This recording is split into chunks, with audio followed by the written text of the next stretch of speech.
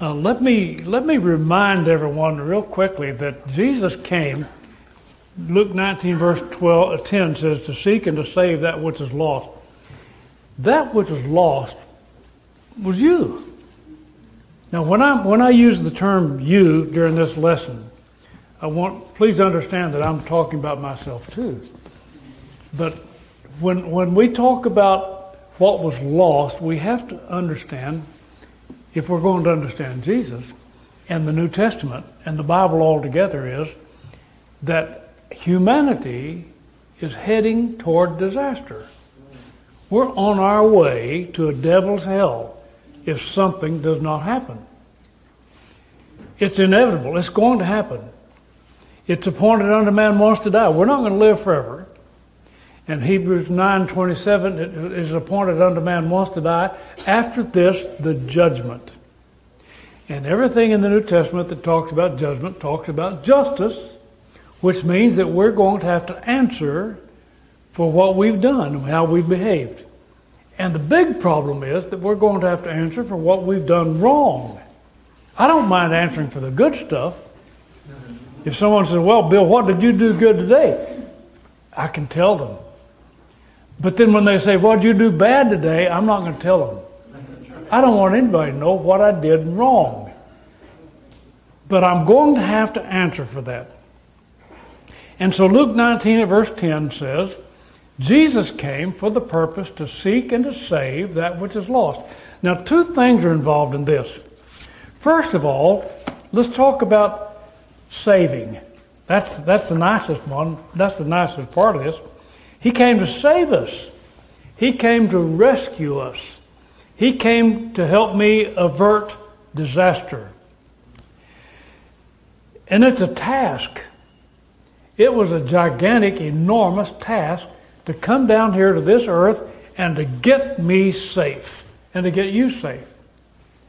So difficult was it that it differed from any task that has ever been imagined by mankind.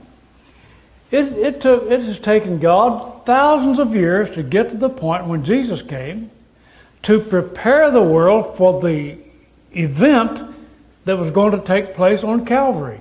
It didn't just happen overnight. Thousands of years in planning.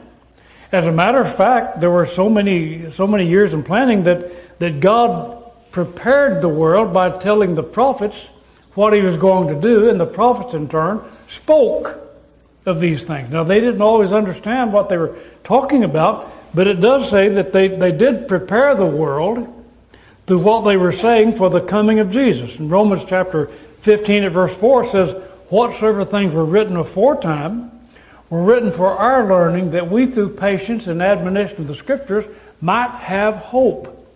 That was the Old Testament prophets. They were making preparation. Luke chapter 24 verse 26 says, ought not Christ to have entered into his glory? Now, he was talking to two men that had accompanied him on a road between a little town named Emmaus, little village, and Jerusalem. And this was after his resurrection. Jesus is talking to these two fellows. He's saying, ought not Christ to have suffered these things and to enter into his glory? And beginning at Moses and all the prophets, he expounded unto them in all the Scriptures the things concerning himself. So he's basically saying, the world has been getting ready for me. And God has sent the prophets to prepare you to listen to me. Now that's basically what's going on. John the Baptist came preaching repentance, saying, hey, get yourself ready. Prepare your mind, turn away from what you've been doing before, and get ready because someone is coming who's going to save you. He's coming. He was pointing to Jesus. It says, John came into all the country round about Jordan, preaching the baptism of repentance for the remission of sins. Get people ready. Get your mind ready, because somebody's coming to get you out of your sins, to rescue you. After John was imprisoned, Jesus himself began preaching the coming of the kingdom. For Bible students, Bible scholars, you need to understand that the kingdom of God is the place where God rules. And the only place God was ruling at that time was in his Son Jesus. The only place in the world where God was ruling was in His Son Jesus.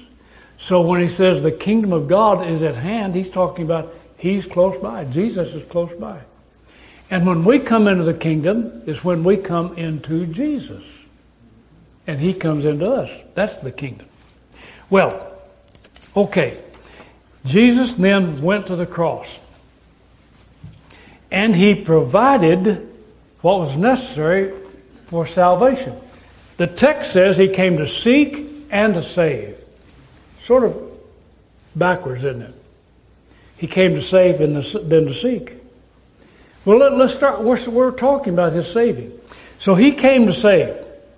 His work was, His task was to help people out of their sins, to save us from our sins.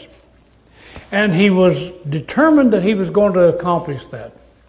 In John chapter 6 at verse 37, He says, all that the Father gives me shall come to me, and him that comes to me I will in no wise cast out.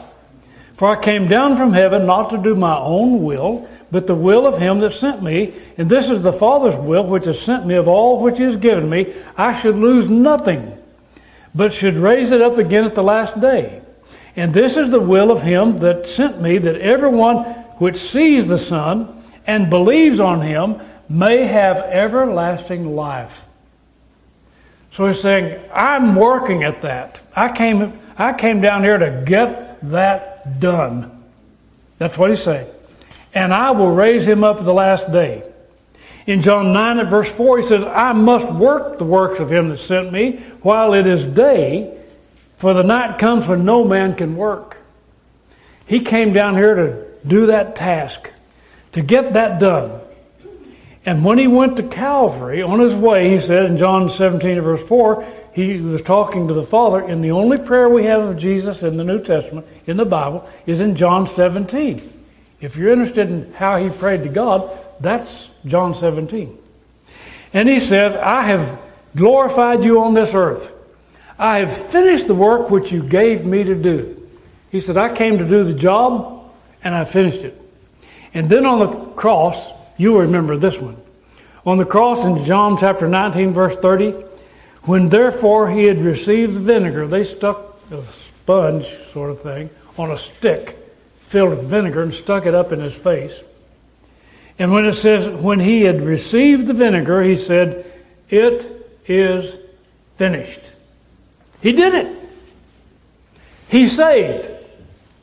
He did it. And then it says, then He gave up the ghost. That's the saving part. One of the most amazing things about this whole plan of salvation is that in the first time and the only time in history, God came looking for you. You know, that's never been done before. Men look for God. But God, when He sent Jesus to this earth, came looking for you. He came to seek and to save that which was lost. Now we've got the saving part. What about seeking? How does He find you? Did you know He's been looking for you? How does He find you? Well, after His resurrection, He told the apostles something. He said, I want you to go for me, and I want you to go seek for me. He says in Matthew chapter 28, verse 19 and 20, go ye therefore and teach all nations, baptizing them in the name of the Father, Son, and the Holy Spirit, teaching them to observe all things which I have commanded you, and lo, I'm with you even to the end of the world. Now, the interesting thing about this is, in Matthew chapter 10 at verse 40, is that He told the apostles, He said, he that receives you receives me. He that receives me receives Him that sent me. So when they went out preaching, they were looking for you on the behalf of Jesus. Simple, huh? That's not hard.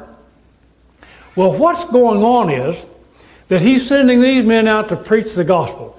And as they speak the words of God, that's the way God intends to find you. To find you through His Word. To find you through the gospel. That's really the difficult part, isn't it? Jesus is looking for you, but how's He going to find you? First of all, He has to let you know that He's looking for you. Romans chapter 1 at verse 17 says, Paul said, I'm not ashamed of the gospel of Christ, for it is the power of God unto salvation. What? He's saying the power of God is in the gospel, and that will bring about salvation. We're told that salvation hinges upon whether or not I believe that Jesus is the Christ. But I can't believe He's the Christ until I hear about Him.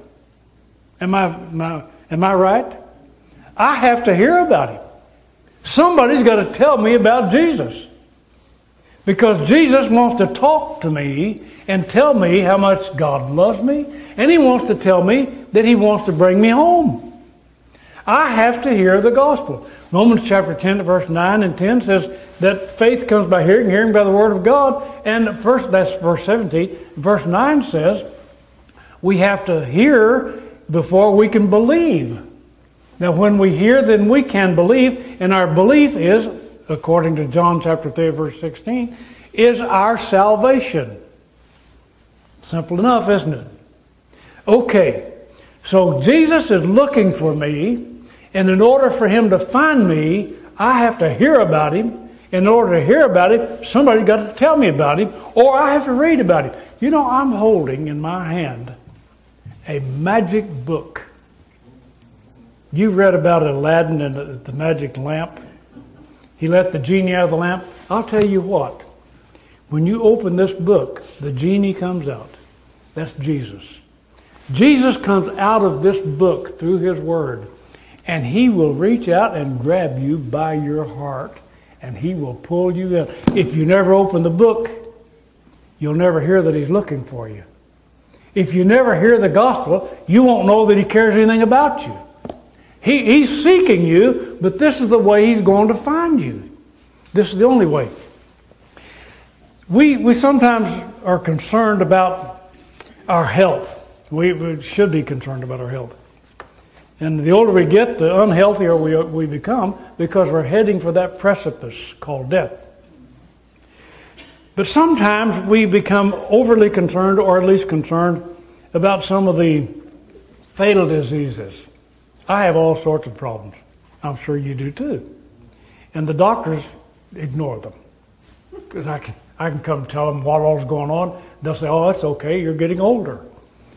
And he's right. Anyway, we've got problems. But some diseases are fatal and really terrify us, like cancer. Sin is the cancer of the soul. It really is. And Jesus has the medicine for that sin, for that cancer. And that medicine is in this book. That's the magic pill. If you take this magic pill, it will cure your disease of the soul. That will do it. Now, the question we have is, why don't more people seek the great physician? When we are preaching the gospel, why don't more people listen and understand it? Well, one reason is the self-righteous don't believe they're sick. Isn't that right? I'm not sick. Why do I need the physician? Why do I need medicine? I have a brother-in-law that died 3 weeks after they found out that he had cancer. He didn't know he had it. He didn't know he had it. 3 weeks later, he was gone. It stunned us. I mean, it stunned us. And you've probably got the same sort of story. The self-righteous do not know that they are diseased. And they're not going to listen. The Pharisee and the publican in Luke chapter 18 went up to the temple to pray. And the Pharisee looked out at the publican. The publican was a tax collector, and he was a guy that was notoriously a sinner. He cheated people. And he fell down on his face and he said, Lord, he said, he wouldn't even look up. He said, I'm a sinful man. And the Pharisee looked at him and said, I'm glad I'm not like that guy. Here was a man that didn't know he was sick. People are like that. Well, when I'm teaching someone or trying to teach them or let's put it another way. Maybe I'm not trying to teach them. Maybe I'm trying to tell them the story of Jesus. That's all I should be doing. When I have an obligation towards someone that I know is sick, and I know there's a medicine, a cure for the sickness, I'll just tell them about it. They can do what they want. Isn't that correct? Okay, here's a person sick in sin. Here's the cure. Now that person can do what they want. They don't have to take the medicine.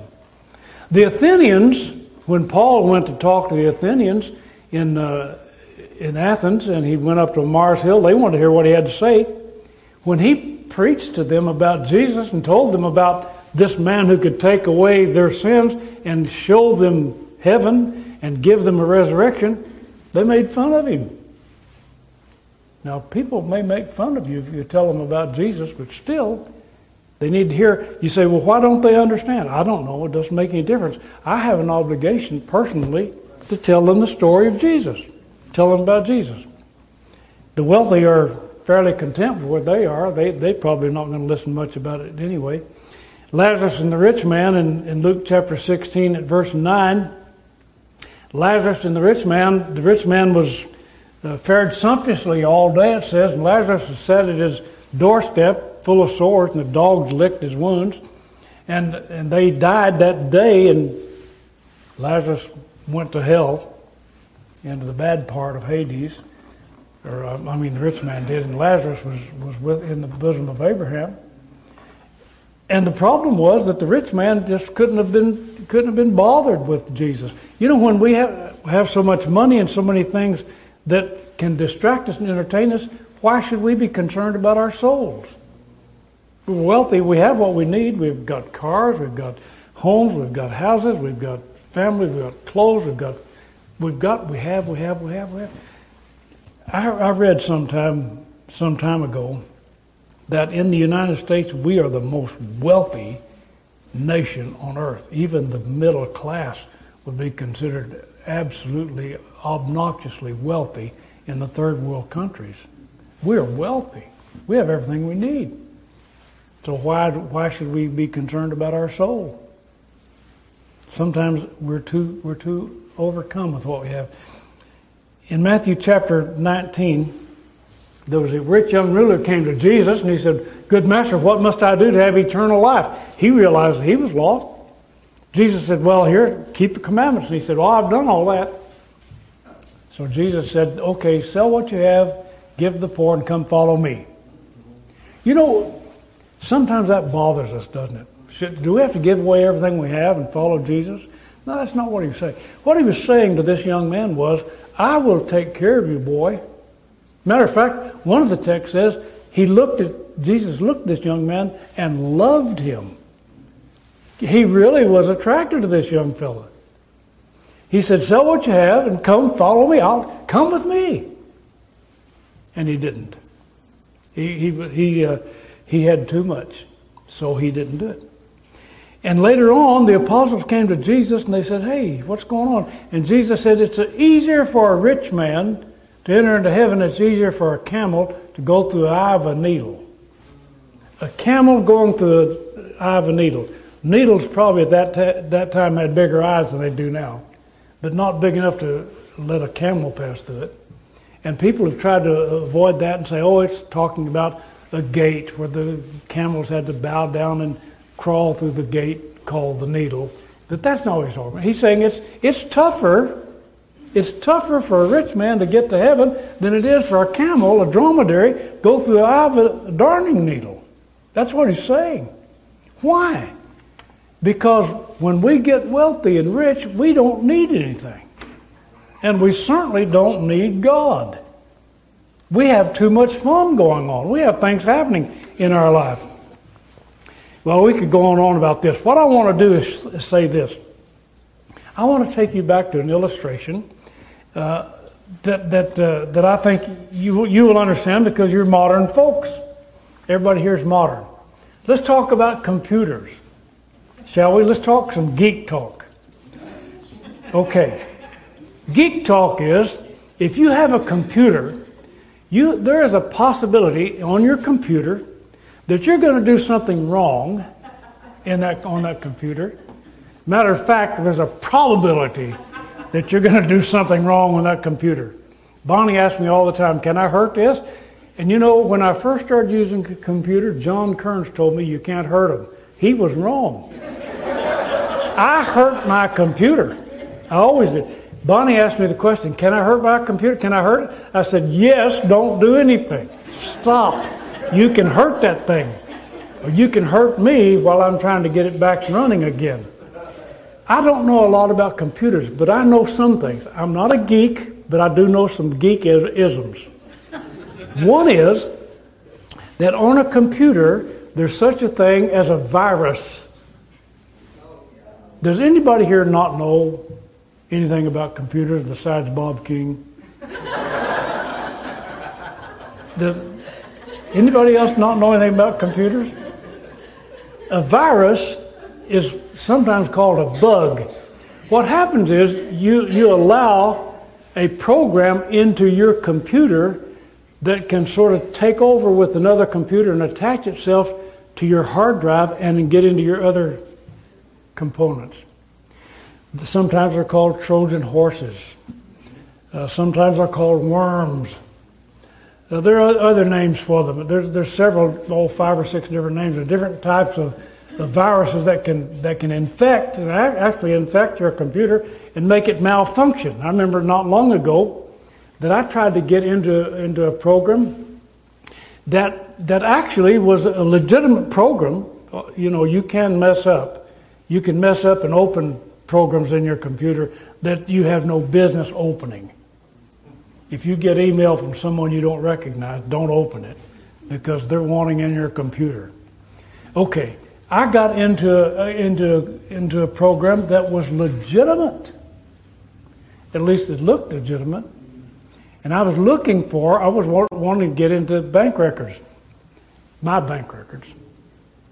And this one appeared as if it was part of my bank. And this thing flashed up and it locked my computer up.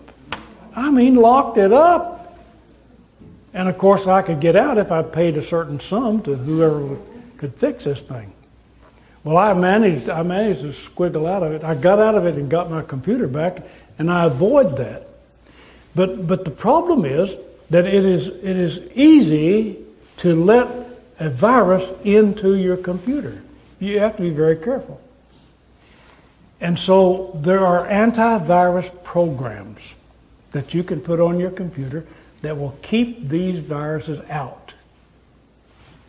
You know what keeps sin out of your life? This is your antivirus program.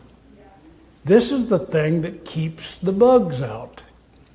When you open this word, Jesus is, here's another geek word for you, Jesus is our firewall. He's our firewall. And His Word is our firewall. Let the Word of Christ dwell in you richly in all wisdom. The Word of God is quick and powerful and sharper than any two-edged sword. God's Word protects us. We take the shield of the Spirit and the sword of the Spirit, and we can keep sin out of our lives. And we can control sin. We can control it by keeping ourselves free from it. Now, what we're talking about here is how we can be saved and how God can seek us. He seeks us by hearing the Word of God, by hearing the gospel. That's the way that's the way He seeks us. And the question has to be in all of this is, how can Jesus find us? And if we're found, if He finds us, how can we find others? Now, I want you to be saved too. So the only way I can do that is to tell you the story of Jesus. Did you know that? Now, if you hear the story, you should be telling someone else. I'm not telling you to go out and give somebody the complicated plan of all of God's series of mysteries. I'm saying all you need to do is go tell someone the story of Jesus. You say, who? Well, the wealthy don't want to hear it.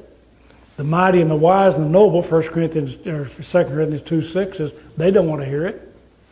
Those that are wealthy, they don't want to hear it. Who wants to hear it? Who wants to hear it? Who wants to be saved?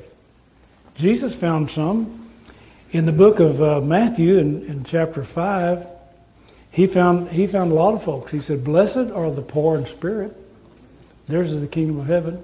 And so he named different ones who would be susceptible to the message of salvation. It's not my business, not my job to determine who will or will not be saved. And it's not yours either. My business is tell the story of Jesus. Tell someone about Jesus of Nazareth. Tell them that God loves them. Tell them that Jesus died on the cross for them. John 3:16, God so loved the world that he sent his only begotten Son. Tell someone that Jesus is looking for them. And open this book. Now you say, they may not want to listen to me. Here we come back to this geekism. If they won't listen to you, tell them to get on their computer and tune in to our website, and they can hear. I'll tell them about Jesus, and I'll help you tell them about Jesus. Tell them about Jesus. If they don't have a New Testament, give them a New Testament. See? There are those who are seeking the Lord, those who want to know about God. There are those who sorrow because they have sinned, and their sorrow is not ungodly sorrow, it's godly sorrow. They want to repent. And there are those who are seeking and knocking, and Jesus is standing at the door, and he's ready to save them. Those who respond to the love of God are those who will be saved, and those who will respond to that message. He sent Jesus to seek and to save that which is lost. And the way they're saved is to hear the simple story of the cross. Can you tell that story? You don't have to go out and fight over someone over which church is right and which church is wrong. What you need to do is tell them about Jesus. They'll figure it out who's right and who's wrong. They'll figure out what's right and what's wrong because they'll look in the scriptures and they'll see. Can you tell someone the story? That's all you have to do. If you can't tell them, call me. I'll help you learn how to tell them. We can tell the story of the cross of Jesus Christ and help this world be saved. God bless you in your efforts to do that. Let's stand and sing a song of invitation.